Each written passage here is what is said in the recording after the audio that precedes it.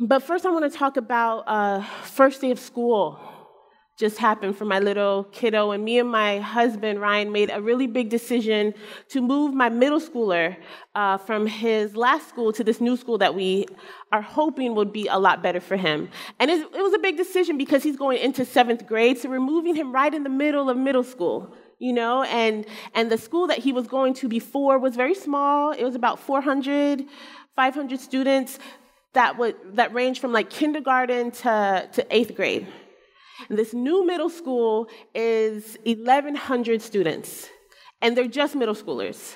And the building, the place is huge. I mean, this new school's, the gym is almost as big as his entire old school. So he has like all these buildings to go to, and he's trying to figure all this stuff out. And we just felt, you know what, he needs more. We need to move from this one place to this next place. We had all these conversations with him. And if you've ever met him, Jaron, he is 12 now. He's almost as tall as me. We wear the same shoe size, so I'm hoping that he gets some really great tennis shoes soon so we can share.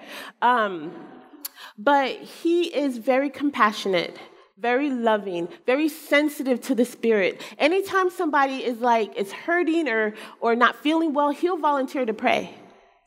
And even if you don't say it, he'll come up to you and be like, "Are you okay? Are you all right?"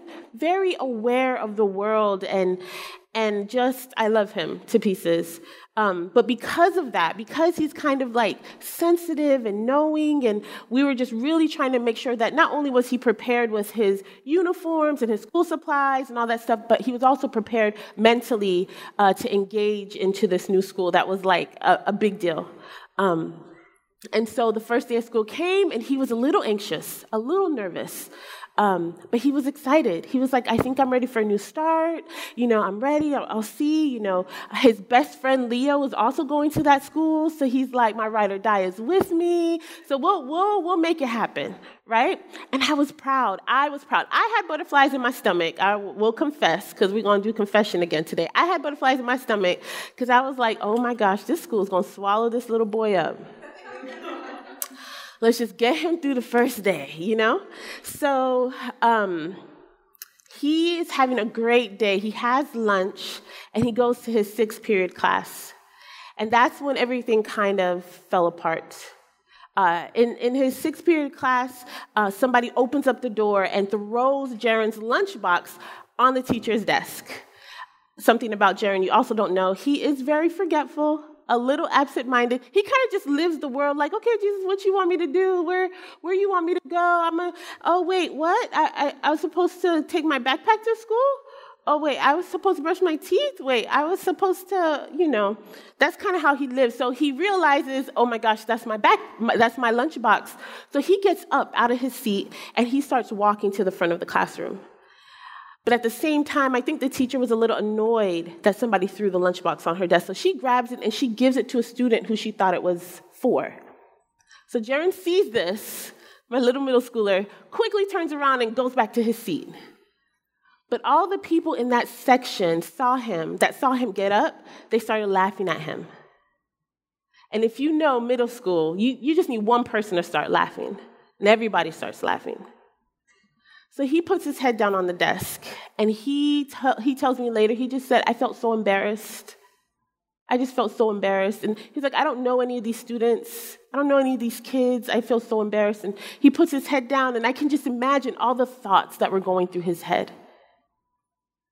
And so the teacher is doing roll call, and she gets to his name, and she's like, "I don't want to mispronounce it. Who is this person?" She's trying to spell it out.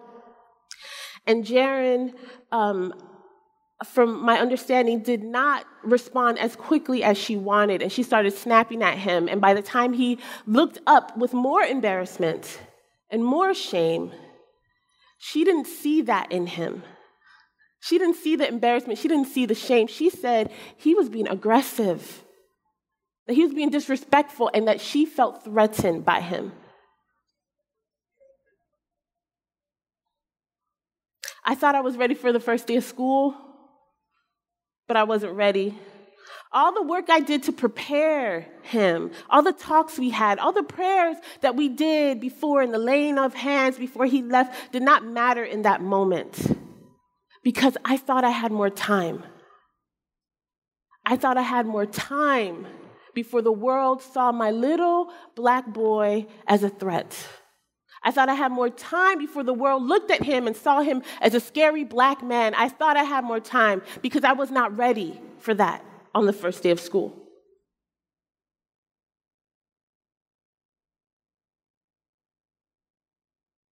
I thought I had more time to get ready for this evil that strips black men and black boys of their dignity, worth, and in many cases, their lives. I thought I had more time, but the reality was my family was already under attack. And I remember crying when I got home. He wasn't home yet, and I'm just dealing with this idea of I thought I was ready. I thought I had more time, and I just felt like the Lord was like, your family's under attack, but everything else is also under attack. Your world is under attack. Your relationship with Jesus is under attack. Your health is under attack. Your friendships are under attack. And I wasn't ready. And the thing that keeps on stirring in me as I was preparing for this talk was, are you ready? Because the rulers, the authorities, the powers of this dark world wants to come for your sons and your daughters too. They want to fracture your marriages, destroy your communities that you hold so dear to you. These spiritual forces of evil have come for this country and are coming for your microchurches and your finances and your worth and your bodies. Why? Because the same darkness that put Jesus on that cross is coming for you.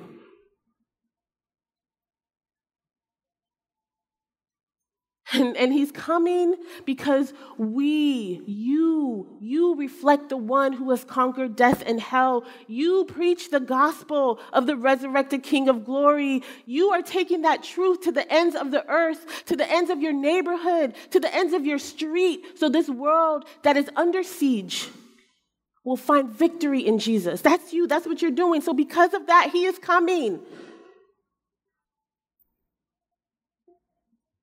But I don't know what makes you not ready.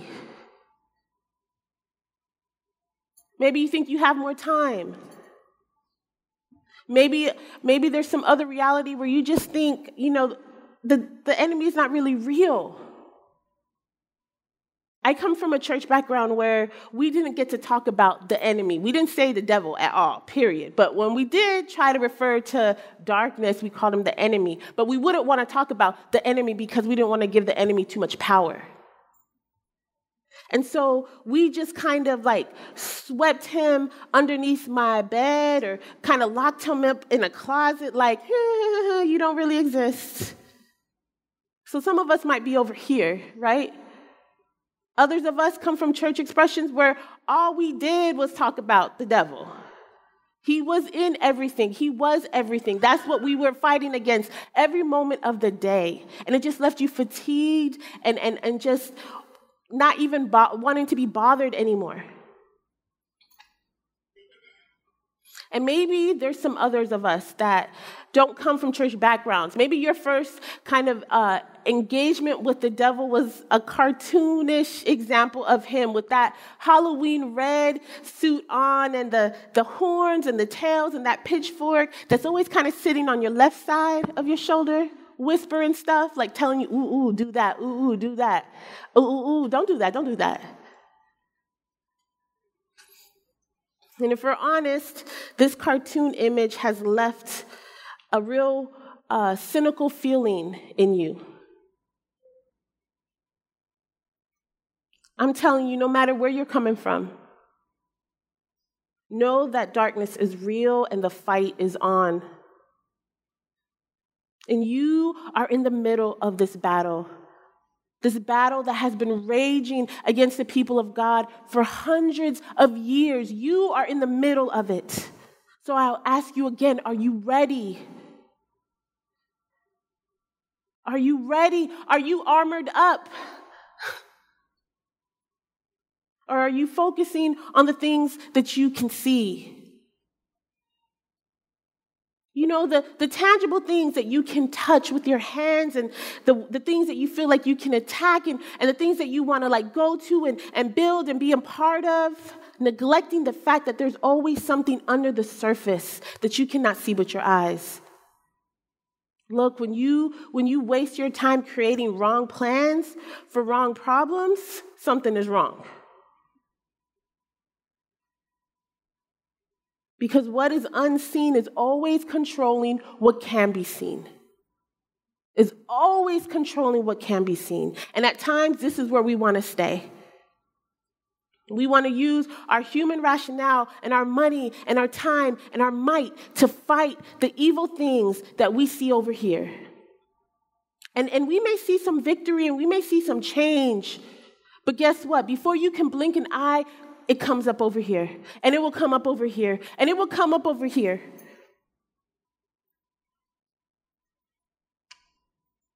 Fighting a spiritual battle in your own might will leave you exhausted and still under attack.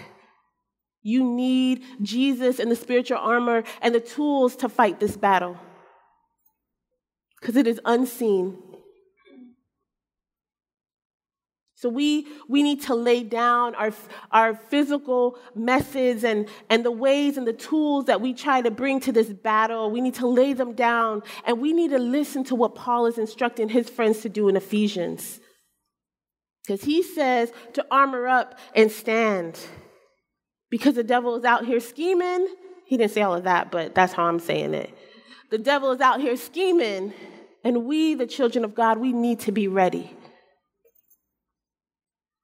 And a lot of you guys know that I worked for this ministry, Created, that works specifically with women caught in the sex industry. And every so often, there will be a pimp or a sugar daddy that was very upset that we had one of their girls.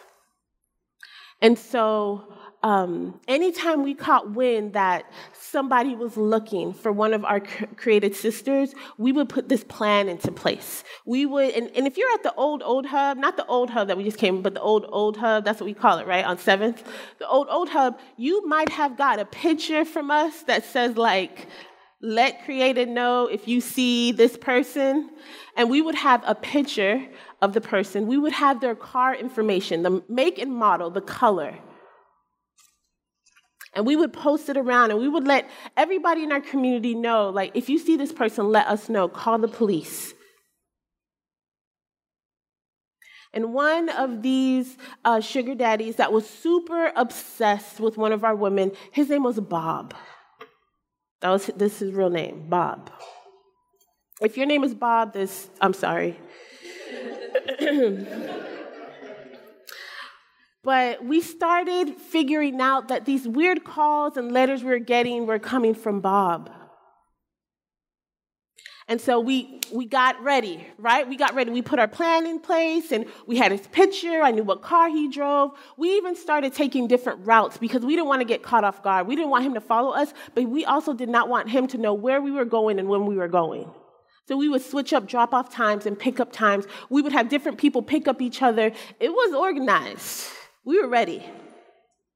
But one morning I was coming out of the Created house, locking it up, and I was about to walk down the steps, and this older black woman was passing by, didn't catch me off guard, and she just looked at me, smiled. I smiled back. I was trying to be pleasant that day, smiled back, and she stopped, and she's like, "Does Tracy live here?"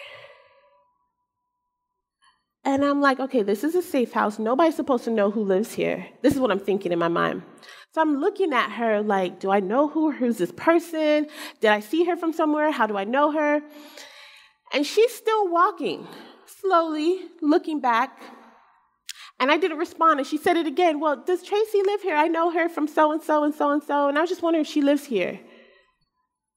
And so I turned my head to the side and I said, "What's your name?" And that smile that she had disappeared. She went cold. And I just said, "I didn't hear what you said your name was. What was your name?" And she turned around and just started walking away. And I'm standing on the steps like, it's Bob. It is Bob. I jump in my car and I get in the car, turn around, get behind the building, and I see his car. The woman jumps in his car. So he drives off, and I drive off after him. My husband hates when I tell this story. I drive off after him, and I call the credit office, and I'm like, Bob was at the house. He had this one, blah, blah, blah, blah, blah, blah. I was like, I'm trying to get his license plate number because we're trying to do some police stuff, and they're like, we can't do anything if you don't have this, if you don't have this, you don't have this. And one of the things we needed was his license plate number. So I'm like, I'm trying to get you the license plate number. So I'm like, F, can you hear? And they're like, 4? And I'm like, F, 5. And we're going back and forth. And so finally we got the license plate number. And there's a red light. And so I pull up next to him because I'm aborting the mission. I'm aborting, right? I wanted to be FBI, but I'm too scary. So I can't be FBI, so I'm aborting the mission. I get in the lane, and I look over, and he's just there like, no, it's a beautiful day. And so there was something inside of me, guys. I'm going to blame it on the Holy Spirit. I roll down my window,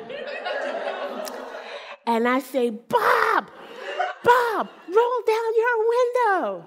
And he's like, oh, me? Like what? What are you? Roll down your window. And this is not in the creative training. You should not do this. So he rolls down his window, and I said, don't you ever follow me again. Don't you ever come to this house again. And he starts crying. And he's just like, but I love her, and blah, blah, blah. And I said it again, like hoped up, like, don't ever follow me again, and don't ever come to this house again. And the light turned green, and I drove off. And then all of a sudden I hear my phone, Keisha, are you still there? And I'm like, oh, are you guys still here? Did you hear that? I hang up. But I don't know if it was the fact that I thought that Bob was scheming and planning and plotting against us. That did something to me that I was ready to fight back. And if you know me, I don't like to fight. I'm scary. Fight or flight, you already know. Flight. Give me that boarding pass. But there was something in that moment that I was willing to speak up, that I wasn't afraid to chase him out of our neighborhood. I was willing to stand up to Bob. But Bob wasn't the problem. The enemy was. Because the devil is always the root of all the problems. He's the one that's saying, you know what, Bob, it's okay to enslave women and sell their bodies for money. And he's the one that comes to us and sows division among us. He's the one that comes and causes dissension to happen among us. He's the one that causes jealousy, that we look at one another and be like, oh, I wish I was like her. I wish I was like him, and sows that seed of discontent, that we're not happy with where we are and what we have and we want more. That's the devil. That's the enemy. That's the evil one. Call him whatever you want. But it is he that is whispering to you to forsake the light and stay in the darkness. And we can get caught up trying to fight the Bobs of this world. But when we do that, we forsake the evil that is cultivating a plan against us every minute of the day.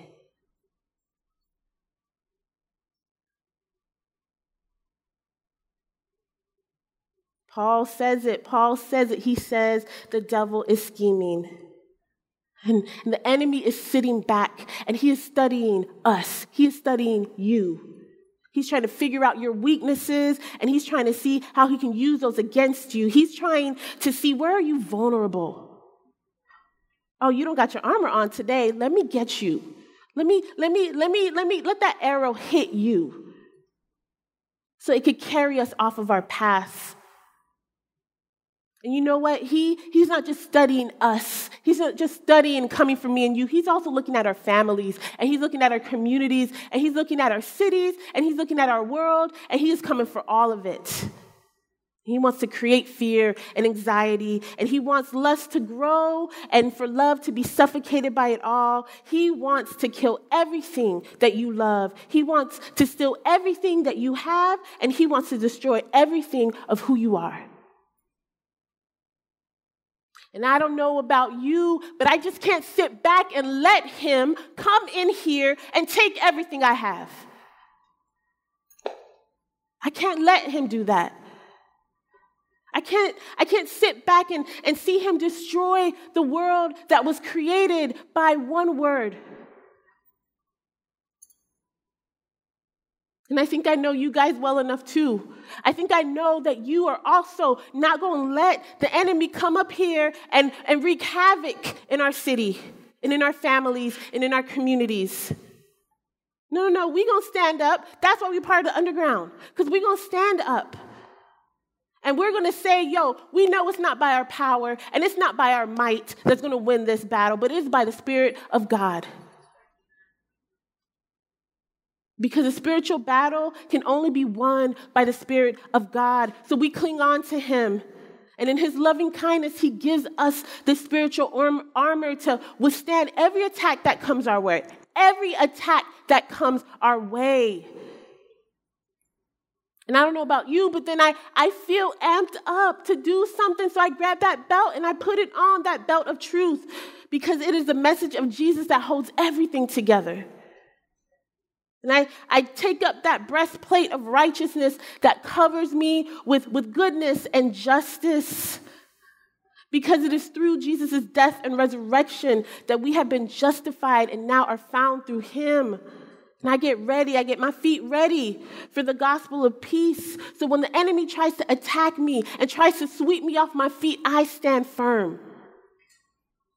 And I hold on to that shield of faith because I believe in Jesus.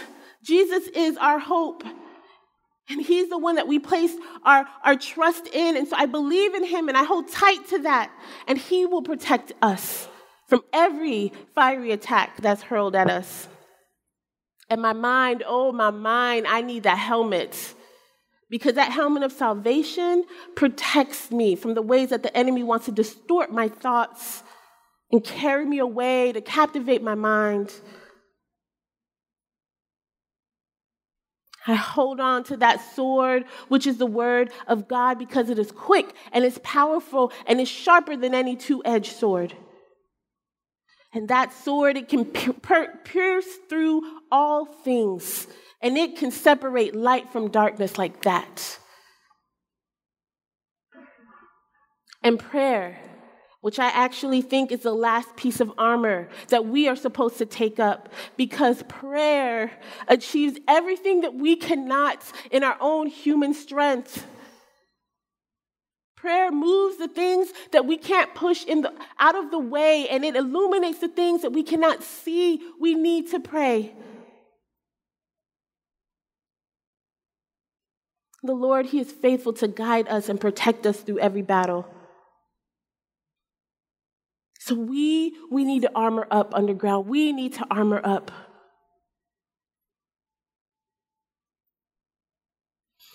And I don't know about you. I don't know if it's hard for you to grab onto that image of armor and Roman soldiers, because we don't have them walking around our food court just getting some bourbon chicken.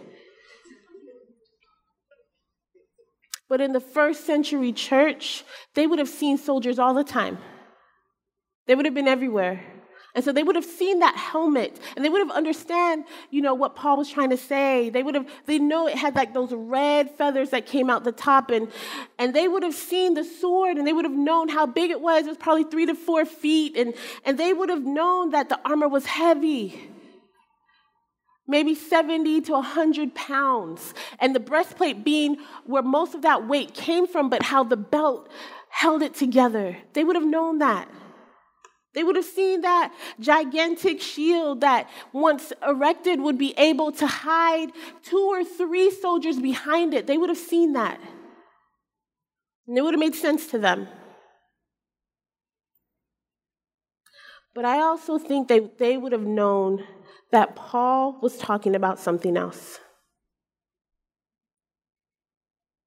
I think that they would have seen and heard that image, and they would know that he was describing a different type of warrior. As soon as they heard that letter, I think that they would have known that Paul was describing a God who looked like a warrior in Isaiah 59. A God who came to earth because it was under siege and no one was willing to fight.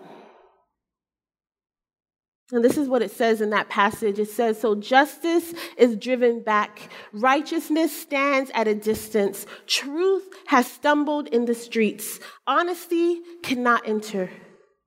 Truth is nowhere to be found. And whoever shuns evil becomes a prey.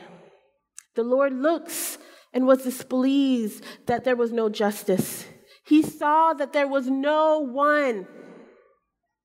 He was appalled that there was no one to intervene. So in his own arm, he achieved salvation for him, and his own righteousness sustained him. So he put on righteousness as a breastplate and a helmet of salvation on his head. He put on the garments of vengeance and wrapped himself in zeal as a cloak. And I think when Paul was talking about arm yourself up, I think they would have known that's what we're supposed to look like. They would have had that image in their mind. Because this was the warrior that Paul was calling the church to be. A church who saw evil in the world, who saw injustice in their nation, and the lack of truth and justice in their street. Paul was calling the church to see and be aware of all things that they couldn't see, and to stand up and to say, Lord, I'm here. The first century church knew that Jesus had already won the war. They knew that he conquered grave and the hell. They knew that the faithful and true one was going to come back riding on a white horse and slash everything that wasn't right. They knew he was coming. So they were ready and they set their eyes on Jesus.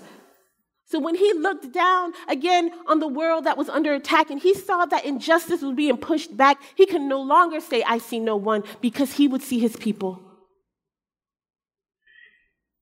And even now, I think Jesus continues to look at us, his people, his church, to see if we are willing to stand up, stand firm, put on the armor as we go and battle in our city.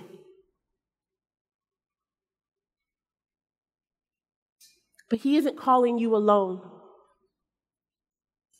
He is calling all of us to put the armor of God on and to stand firm against the devil's scheme. He is calling us together.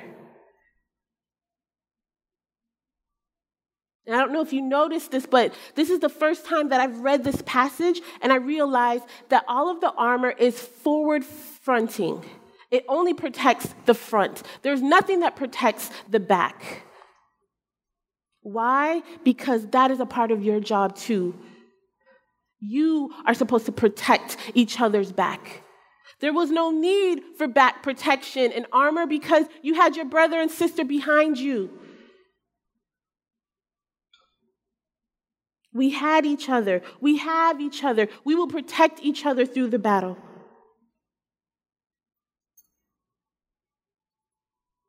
Worship team, you can come up.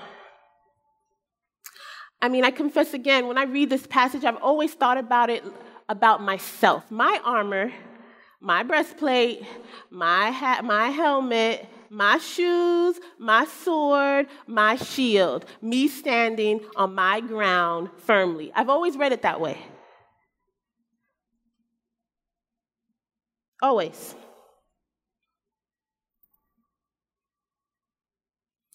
But I can't be an army of one.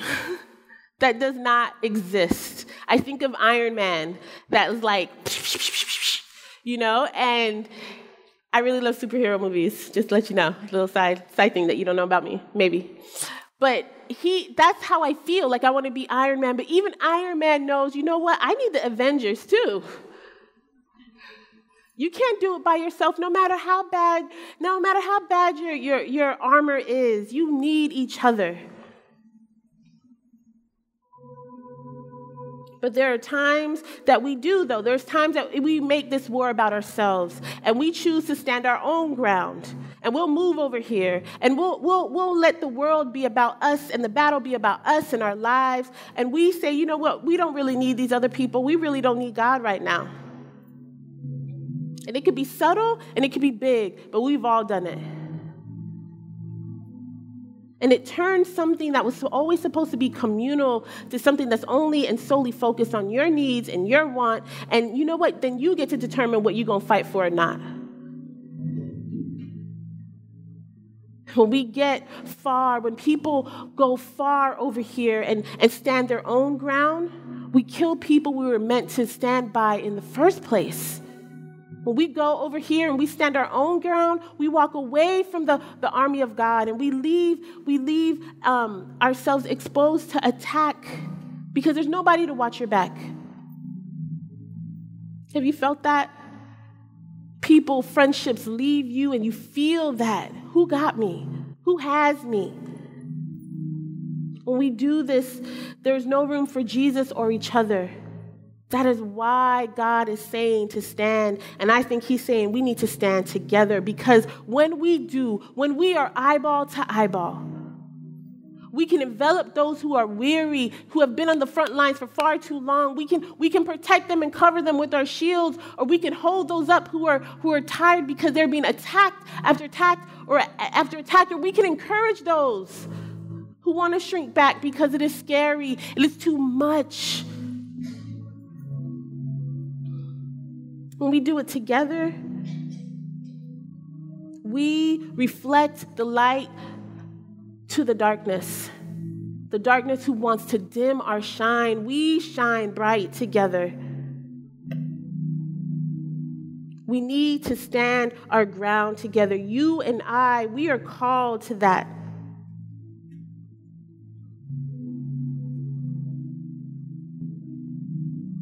So now that you're ready, who has your back?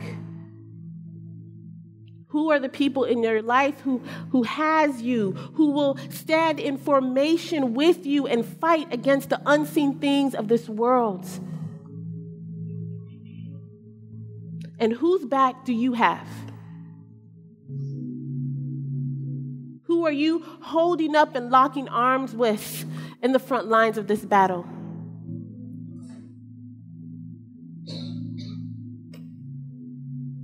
As you come to the table this morning, ask the Lord to check your heart and to see if there's anything that you feel like you're unready to get you ready. If there's any ways that there's a piece of armor that you haven't clung on to, that you don't believe, to have him to show that to you, to ask him again to come and reveal himself to you. But even more so, I am calling you to commit to each other again. And maybe for some of you, it's recommitting to the people that you're already on the front lines with.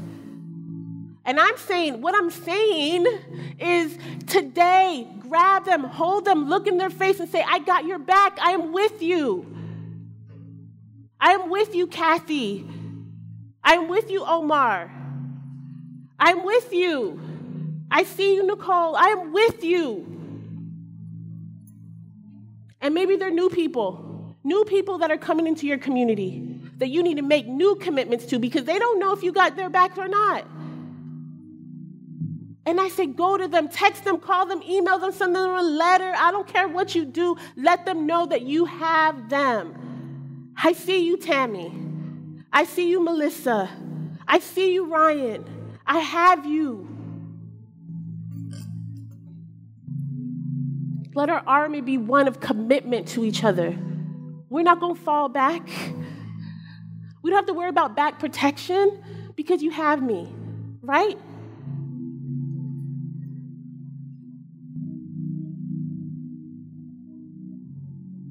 Tell them today. Tell them that you will armor up and withstand with them the battles that come. So that at the end of the day, when it's all said and done, that we will stand. That when it's all said and done, and when all the attacks are over, and when King Jesus comes riding on a horse, we can say we can still stand. We can't fight off the attacks of the enemy that comes in our lives and in our ministries and in our families and in our health and our relationships with Jesus without each other.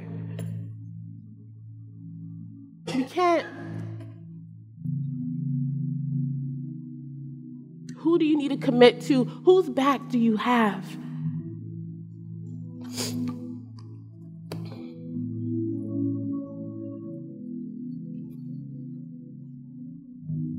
Even as we come to the table, I think of all the disciples of Jesus who were like, yeah, I got you. This is the image that we end our service with today. The Lord Jesus, on the night that he was betrayed, took bread, and when he had given thanks for it, he broke it and said, "This is my body, which is given for you. Do this in remembrance of me."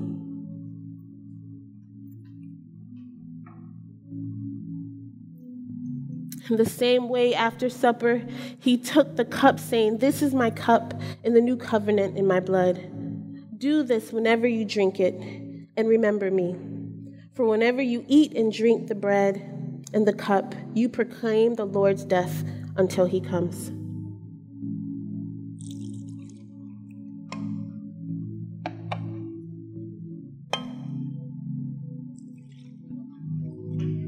Underground, I got you. I got your back.